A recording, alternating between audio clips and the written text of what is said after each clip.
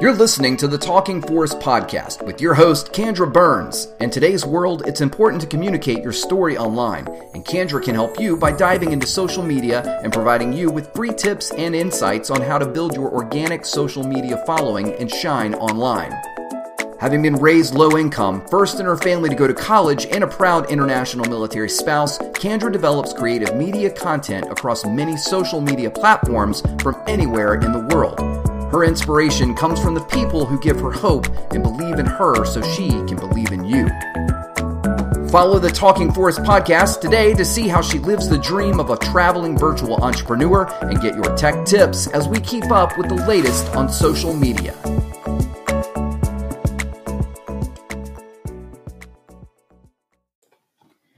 Hello, and welcome to today's episode of the Talking Forest podcast. This is episode number 7. So back in February, I created a hashtag blog, and it was titled, "Are People Using Too Many Hashtags? We Want to Find Out Why They Exist." And I will tell you 4 reasons why. Number 1, hashtags help you get found by your target audience. Number 2, many people do research by searching on specific hashtags. Number 3, by using the hashtags that are of interest to your ideal customer, they find you.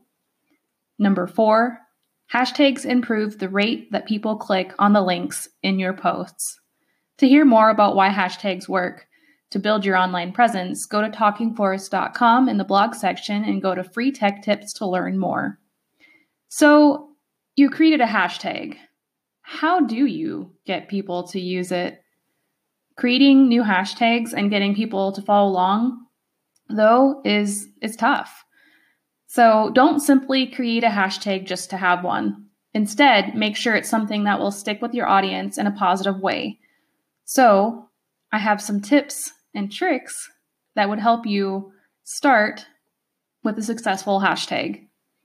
So most successful hashtags are unique to you. They're focused in a message that you're trying to send, exclusive to your brand, consistent with your brand, easy to remember, and they should be short. So try to create a hashtag that will actually live past your campaign or an event that you're having.